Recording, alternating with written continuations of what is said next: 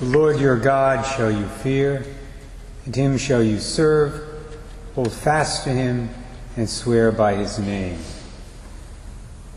Moses gave that instruction to the Israelites in our first reading this morning. Today in the church we honor a descendant of those Israelites, a great woman who followed that instruction faithfully at the cost of her life.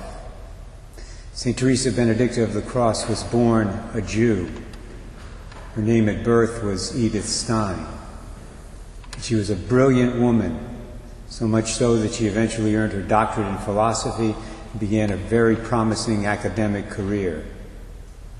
She had a passion for the truth, something you don't find too often in the world today, especially, I dare say, in academia. That passion for the truth eventually led her to embrace the Catholic faith. She was baptized at the age of 30 in 1922. Then she discerned that she had a vocation, religious vocation, so she became a Carmelite sister, which is where she received the name Teresa Benedicta of the Cross.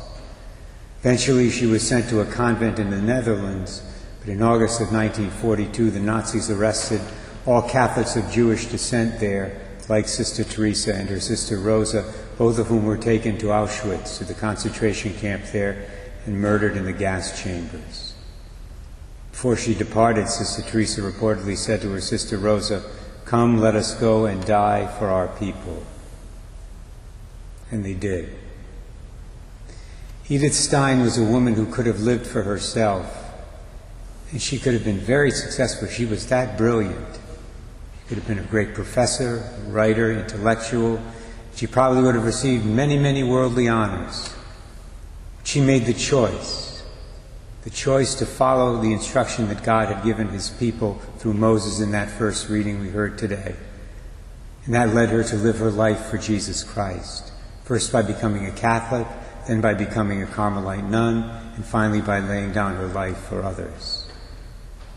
St. Teresa Benedicta of the Cross, pray for us today that we will follow your example in our lives by fearing and serving and holding fast to the Lord, even if we, like you, have to suffer for it.